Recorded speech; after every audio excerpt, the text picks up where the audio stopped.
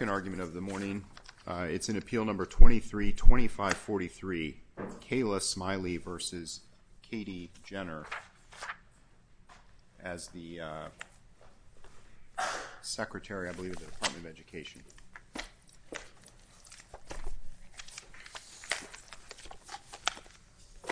Ms. Packer, nice to see you whenever you're ready. Good morning. May it please the Court. House Enrolled Act 1608 puts Indiana's educators, including Ms. Smiley, in a position that the Constitution forbids. It fails to give Ms. Smiley a reasonable opportunity to determine what conduct this statute prohibits, and Ms. Smiley is therefore at continuing risk of severe licensing consequences. What it means for a first-grade teacher to provide instruction on human sexuality is not remotely clear. If Ms. Smiley wants to give her students an assignment, her first graders an assignment about their family structures, how is she to do that given the state's position that sexual orientation is within the ambit of human sexuality as defined by this statute? The state's ever-expanding view of what human sexuality encompasses merely confirms that this statute is impermissibly vague. A reasonable educator in Ms. Smiley's position surely could not determine what the state cannot do, and that is what is the reach of instruction on human sexuality. As we stand here today, the state has indicated that the statute prohibits any speech relating to an educational purpose concerning a variety of topics, including gender identity, sexual orientation, the significance of sex organs, which, by the way, plays directly into an example that was given as this bill was being debated, which is, could a teacher explain why her body is changing during pregnancy? Does Ms. Smiley have standing to bring these allegations? Seeing when she received her teaching license, the classroom that she was assigned to at the time that she, in October, December of 22, was not pre-K through third grade. And so this law was limited to pre-K through third grade. Why would she have standing to even bring these claims? Ms. Smiley's classroom is a classroom of pre-K through third grade students. Now, but was it at the time that she filed her claim? I believe that it was, Your Honor. I was not aware that it wasn't, if that's the case. I believe that when she began teaching, that was in a pre-K through third grade class. She was assigned to be a classroom assistant to a fourth grade class. I was not aware of that, Your Honor. That was not my recollection of the record. It was that she was scheduled to, at the start of that, at the commencement of the next school year, be in the pre-K through third grade classroom at the time after the law would take effect, given that the laws take effect in July. But if I'm misremembering the record, I would be happy to file a supplemental statement on that. But I think it's undisputed. The record, though, is, at least as it stands right now in the procedural posture, is the complaint, correct? Mm-hmm. Correct. This was in front of the district court at a preliminary injunction. Okay. And in her complaint, Judge Pryor may be right, I'm not sure, but in her complaint, at least, she said that she has acquired a teaching license and that she will begin teaching. I think she filed her complaint in June, but she was scheduled to start in July of 23 in an Indianapolis public school, grades 1 through 3, is at least what she alleged. Correct. Yes, that's correct. The Indianapolis public school district starts in July, much to many parents and students' chagrin, so that's correct. And in Indiana, laws take effect in July after they're passed by the legislature. So I believe it's undisputed that in addition to that, of course, Ms. Smiley has standing because even the Department of Education has indicated through its attestations that this could trigger, violation of this statute could very well trigger disciplinary action against a teacher who is deemed to violate it. And certainly in today's environment for educators, that is a very credible threat of enforcement. And as Ms. Smiley indicated, her own experience has made clear that these circumstances are likely to come up. Children are inquisitive, and whether it's as a result of an official lesson plan that's determined in advance or in response to teacher or to student questions, or let's say that she hears a fight happen in the hallway outside of her classroom, and she goes out and realizes, as has happened before in her experience, that happened because someone used the term gay pejoratively. How is she supposed to handle that situation without potentially running afoul of this statute? It is simply asking too much of Indiana's educators, especially in this environment, to make sense of that, of this very vague statute. Now, Indiana... No, go ahead. Indiana does have, I'm looking at two statutes. There's 2034-13. That says schools must include abstinence education as part of their instruction on human sexuality. And there's 2035-7 requires schools to allow parents to opt out of human sexuality instruction for their children. Do the presence of these two statutes give some guide to what human sexuality means? To the contrary, Judge, I think that it actually highlights the vagueness of the statute. And that is because those statutes make clear that what they're talking about is a formal curriculum. To be able to opt out, there has to be something to opt out of. You can't opt out of a spontaneous conversation that's unplanned. So, of course, it's clear from those statutes that what they're talking about is a formal curriculum involving what we would understand to be sex ed. And we know that because of the content of those provisions. They say you have to teach abstinence. You have to teach that the preferred activity is sexual activity only in the context of a monogamous marriage. They actually give substance to the provisions. And that's for, remind me from the record, that's for the 3rd through 8th graders or the 8th graders through, it's a higher level of students. That is, yes, the grade levels of students that actually are instructed on human sexuality. And that raises another point about the statute's vagueness, which is no one teaches this to kindergartners through 3rd graders. There is no curriculum. So a teacher in Ms. Smiley's position has to say, well, then what could this be applying to? It's clearly not that. So even the existence of those statutes makes clear the statute's vagueness. And of course, Ms. Pachter, can you pause? You're doing a fine job, and I understand from your brief as well. What's the legal standard for vagueness in this circumstance? So in this circumstance, the statute can be vague in two ways. The first way is that it fails to give a person of ordinary intelligence a reasonable opportunity to know what conduct is prohibited. That's part one. Or it can fail to provide standards that would prevent arbitrary or discriminatory enforcement. And we've been focused mostly, I think, on the first of those possible routes to vagueness. The second one is equally obvious here. And I think what makes it the most obvious is the state's changing conceptions here of what conduct the statute covers. Below, the state took the position that this covered the formal instruction of sex education. But now the conception of what it covers is much, much broader. That illustrates how susceptible this statute is to arbitrary enforcement. So even if we could come to some general concept that we think might satisfy vagueness, which of course we can't in this statute, we still have the problem of arbitrary enforcement.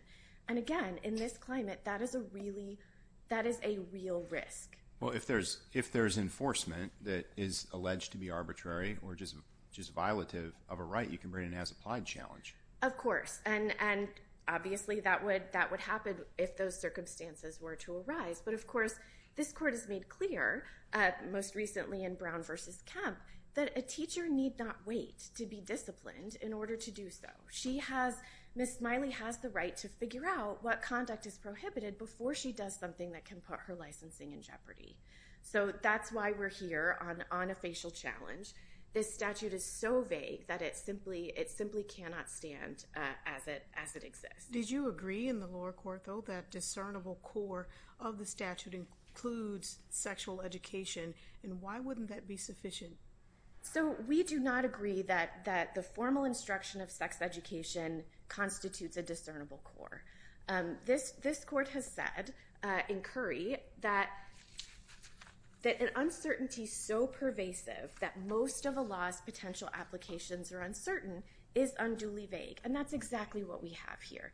Even if this statute reaches, and we agree that it reaches the formal instruction of sex education during class time, that is at best a minuscule subset of what this statute covers. That seems like a very difficult position to maintain. I think if you ask somebody to read it, I think what they're going to say is if you're teaching, just say in first grade, you cannot devote all or a portion of a class to what you might think of as sexual education, just by its terms. And then I think that's just the kind of plain import of it.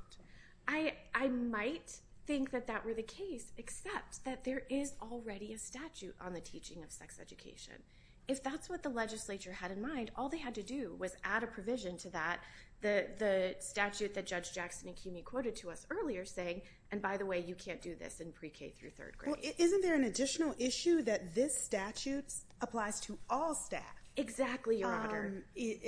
So that means no instruction by the receptionist who answers the phone at the school. That's exactly right. Or the janitor. I'm trying to understand why it's all staff specifically and not teachers if instruction means. I guess I'll ask the state when they come. Yeah, I think that's absolutely right. And the Indiana Code knows how to distinguish between people with an instructional role and people who don't have an instructional role. We generally think of those as certificated employees in the Indiana statutes and non-certificated employees. The statute also uses classroom instruction as a modifier to make clear when it's talking about instruction. But of course... Can you think of an example of a prior instance where in a non-criminal context like this, right, because it's civil, it's a license, it's a teaching license, where in response to a challenge to this or that aspect of what's permitted or prescribed with teaching, any court has declared the provision void for vagueness. And I mean, so civil void for vagueness holdings are very rare, very.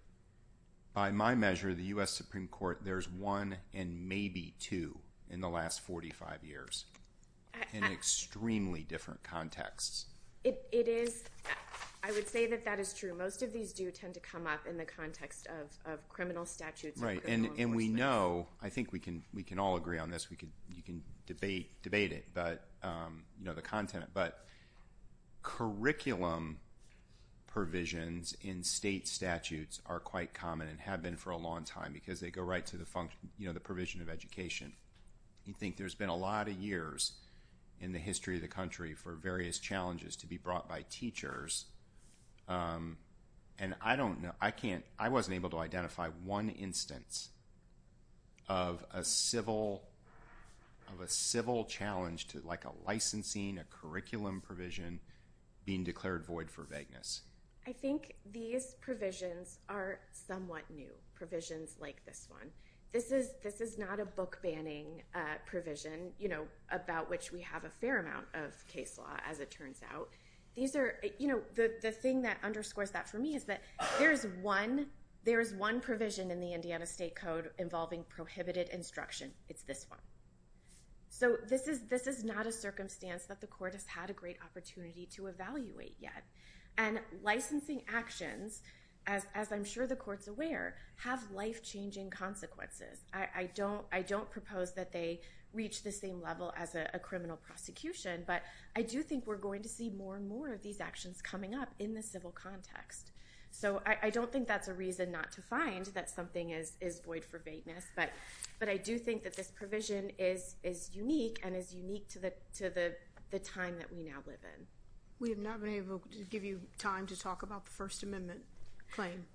That's all right. So we obviously we believe also that the district court committed clear error in finding that this reaches no private speech whatsoever, and this court need go no further than Kennedy versus Bremerton to see that even a teacher on the clock during the course of her regular classroom duties can be engaging in private speech. If that were not the case, Kennedy versus Bremerton was wrongly decided. So we believe that to have been clear error as well, and grounds upon which this court could also reverse. If there are no further questions, we asked you a lot of questions. I'll give you a couple minutes on rebuttal. Thank you so much. You're quite welcome. Okay. Ms. Holmes, we'll hear from the state.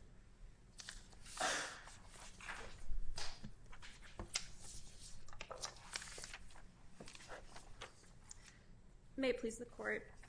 This is a facial pre-enforcement challenge to one of many Indiana laws regulating public school instruction. In this law, the legislature has deemed instruction on human sexuality to be a generally off-limits topic for teaching to their youngest students. As the district court recognized, there is no First Amendment problem. Elected officials are permitted to decide what should and should not be taught in public schools about human sexuality. And as a public school teacher paid by the state, Ms. Smiley does not have a First Amendment right to instruct students on whatever topics she wishes. And to the extent that the law reaches protected speech at all, which is doubtful, Ms. Smiley has not shown that it is substantially overbroad. The vast majority of teachers' interactions with students occur while they're at school, during the school day, while on school property, when she is performing her duties as an elementary school teacher. The statute also... Before you get too deep in this, can I ask you a question, kind of picking up on what Judge Pryor asked Ms. Pachter? The state has not raised an issue at all about Article 3 standing. Okay, that's an issue we have to concern ourselves with, of course, regardless of what the position the parties take. Does the state have a position on it? Yes, Your Honor. I think that because she was, as alleged in her complaint, she was imminently about to begin to teach the classes in 1st through 3rd grade that would be covered by the statute. The state's position is that she did have standing when she brought the suit. Yeah, so no, perhaps not a concrete injury at the time, but an imminent injury. Yes, and I think in between the lines of what you're saying is that the standing doctrine has some flexibility in it, or is more solicitous when you have a First Amendment challenge like this brought. Is that fair? I think that is a fair way to look at it. Okay, very well. Thank you. Yes, Your Honor. So the statute also does not violate the 14th Amendment. To survive a facial challenge, a law need only have a discernible core. And here, a reasonable person can understand that the law prohibits teachers from lecturing students about sexual intercourse, sexual behavior, sexual attraction. Even Ms. Smiley admits that she understands that she can't give sex education to this group of students. And why then, if it's about lecturing, why then did the Indiana legislature not use the term, as it has in other statutes, classroom instruction? And why then, this is picking up where we were with Ms. Pachter, why then broaden it to all staff, third-party vendors, anybody who's in that school? Why not just talk about classroom teachers, classroom instruction and classroom teachers, if, as you say, that's what this law really means? Right. Well, Your Honor, I think that to answer your questions kind of in turn, the reason, it's apparent in the record, the reason that the law might cover more than just classroom teachers is that it's for the third-party vendor, for example. It specifies the third-party vendors who provide instruction. And Ms. Smiley indicated that at her school, at least, social workers will provide some of this instruction. There might be other staff members at the school who might be involved in providing instruction on human sexuality. So saying that it applies to schools and public school employees without necessarily specifying specifically classroom teachers makes sense. And as for formal versus sort of informal interactions with students, again, the 14th Amendment standard is whether there's a discernible core. And when a teacher is giving a formal lesson plan to students, that's very clear. That's the most clear example you could get. And as Judge Scudder pointed out, this is the standard that applies in criminal context as well. This is the vagueness challenge that just requires a core of meaning. And so the kind of question can end there. I agree with you. Most of what happens in the classroom is that formal kind of teaching, perhaps not. Depends on the model of the school. But also a big part is something that Ms. Smiley talks a lot about. It's this library. You know, it's not uncommon for teachers to have books available for students to read, and for teachers not to affirmatively direct the students to those books. They're just laying around in the classroom, and students are available to go read them, go pick them up. Maybe there's reading time, maybe there's unstructured time. With the statute, what is Ms. Smiley to do about those books in her classroom library? Is that instruction or not? What does the statute tell us? I think that we look at what is instruction. Instruction is providing information for the purpose of teaching. Ms. Smiley is providing this classroom library for the purpose of teaching her students. That's the whole point of having this classroom library. So I think that the next question then is this instruction on human sexuality. And so then let's go to her exact examples. I can see a principal, if Ms. Smiley goes to her principal and says, I'm having trouble figuring out which books to keep, which books to throw out under this statute, I can easily see a principal saying, and Tango Makes Three's gotta go. But Sleeping Beauty, that's been around since the beginning of time, that can stay. How, given that we are also, under the standards we discussed with Ms. Packer, supposed to be looking at arbitrary enforcement and any risk of discrimination in arbitrary enforcement, how are we to understand why the principal's answer makes sense, why Sleeping Beauty can stay and in Tango Makes Three can go? Sure. Well, and I actually would say that I don't think either one of those would have to go under the statute. Instruction on human sexuality is about human sexuality, human sexual behavior, human sexual interest. Just mentioning a family structure, for example, is an instruction on human sexuality as an ordinary person would understand it. If there was throw in Sleeping Beauty then. I agree. I still think, Your Honor, that mentioning a kiss in a book is not instruction on human sexuality. So when we get to the fact that there's the standard of whether there's a discernible core, it's not that there is no concern that there will be arbitrary enforcement here. But family structure has a necessary relation to gender identity when students are now talking about reading about families where there are two daddies or two mommies.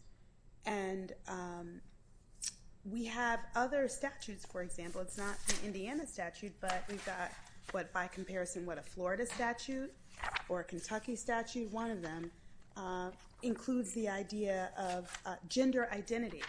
How is a reasonable person to know gender identity is not included in this human sexuality definition in Indiana? I think, again, so human sexuality, it concerns expressions of sexual behavior and sexual interest. But we understand, but the statute says it's instruction on human sexuality. And again, mentioning a family structure, mentioning that someone has a different gender identity. Again, that's not instruction on human sexuality that this statute is concerned with. I guess I'm a little concerned when we're looking at the legislative history that helped define human sexuality and where we got to, right, as far as where the statute started and then what was the end result. And so they gave a listing of the terms that were there before the legislators decided on human sexuality as the word. And it included gender identity, gender roles, gender stereotypes, gender expression, and it was titled Sexual Orientation and Gender Identity Instruction. And we've replaced that now with human sexuality. And so I go back to this discernible core language that we've kind of adopted within the Seventh Circuit. It's birthed from Smith versus Gordon. And in that 1970s case, there was the statute regarding the flag, right? And so the Supreme Court made the decisions that even though some conduct, definitely some conduct goes into this statute, into this definition, because we were not clear as to what's cabined and what's not within it, what's without, void for vagueness. And so I guess when we're looking at the discernible core, if Ms. Pachter agrees that sexual education goes in the bucket, right, how do we know kind of what the boundaries are around the words human sexuality from either the legislator's case, to kind of give us a little bit more direction? Right. Your Honor, so I think that the direction comes from the plain meaning of the terms, and that's how Indiana courts interpret their laws. They will not look to kind of legislative history that isn't incorporated within the law or with a contemporaneous bill. But rather, courts, when interpreting this law, will look at the ordinary plain term, and the courts could look at the dictionary definition, which is very clearly expressions of sexual human behavior and sexual interest. And that's the cabining of the law. But when we're talking Where's about that vagueness, definition coming from? I'm sorry. so there's several dictionary definitions. It can't be that the mere existence of a dictionary definition means something's not vague. That would invalidate an entire Supreme Court case. Is it Coates? I don't recall offhand, but how is the existence of a dictionary definition sufficient evidence that something's not? Everything, you would agree, has a dictionary definition, right? Yes, Your Honor. And I just mentioned it to let you know to answer Judge Pryor's question of how do we decide what conduct is within a statute's terms and which conduct is without. And also to answer Your Honor's question, you can look at response brief 37 for the definitions on human sexuality and response briefs 28 and 36 for instruction. But, right, the existence of a dictionary definition isn't what satisfies vagueness necessarily. It's whether there is an applicable standard that's not subject to arbitrary enforcement. And so I would also direct Your Honors to consider this court's decision in the Planned Parenthood versus Marion County prosecutor decision where it applied a facial pre-enforcement vagueness challenge. And that statute had definitions that the court could go back to and discern the discernible core as to what is this statute, and we don't have that here, around the words human sexuality. Yes, Your Honor. So in that case, the court considered whether the question of complications arising from an abortion was unconstitutionally vague. And what the court concluded was that even though complications might only arise very infrequently, rarely, that isn't an indication that there's not a discernible core. So everything we're talking about is criminal law. Okay? This is a civil context. And in this particular statute, isn't it important that the statutory scheme contemplates dialogue between teachers and supervisors, whether they're principals or whether it's somebody at the Department of Ed?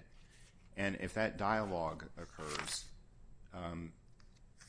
these questions that are raised about how this applies at the margins may be able to get answered that way. But it'll certainly provide guidance to a teacher, and it seems exceedingly unlikely in the face of a dialogue that there's so much ambiguity about what's covered that licenses are at risk of being revoked. Civil licenses. Yes, Your Honor. Yes, that's correct. The education, all of the education laws contemplate that there is this dynamic in which teachers are able to seek guidance, schools are able to seek guidance, and ultimately, when we're talking about a facial challenge, there's also the potential adjudicative process that can also answer as applied questions as they arise. You know of any decision in the history of the country where a licensing statute bearing upon curriculum and the provision of education has been declared void for vagueness? No, Your Honor. In any court? No, Your Honor.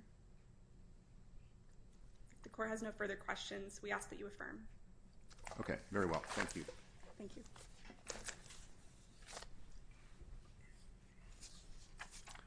Ms. Packer, we're going to give you a couple minutes. Thank you. We consumed a lot of your time with questions.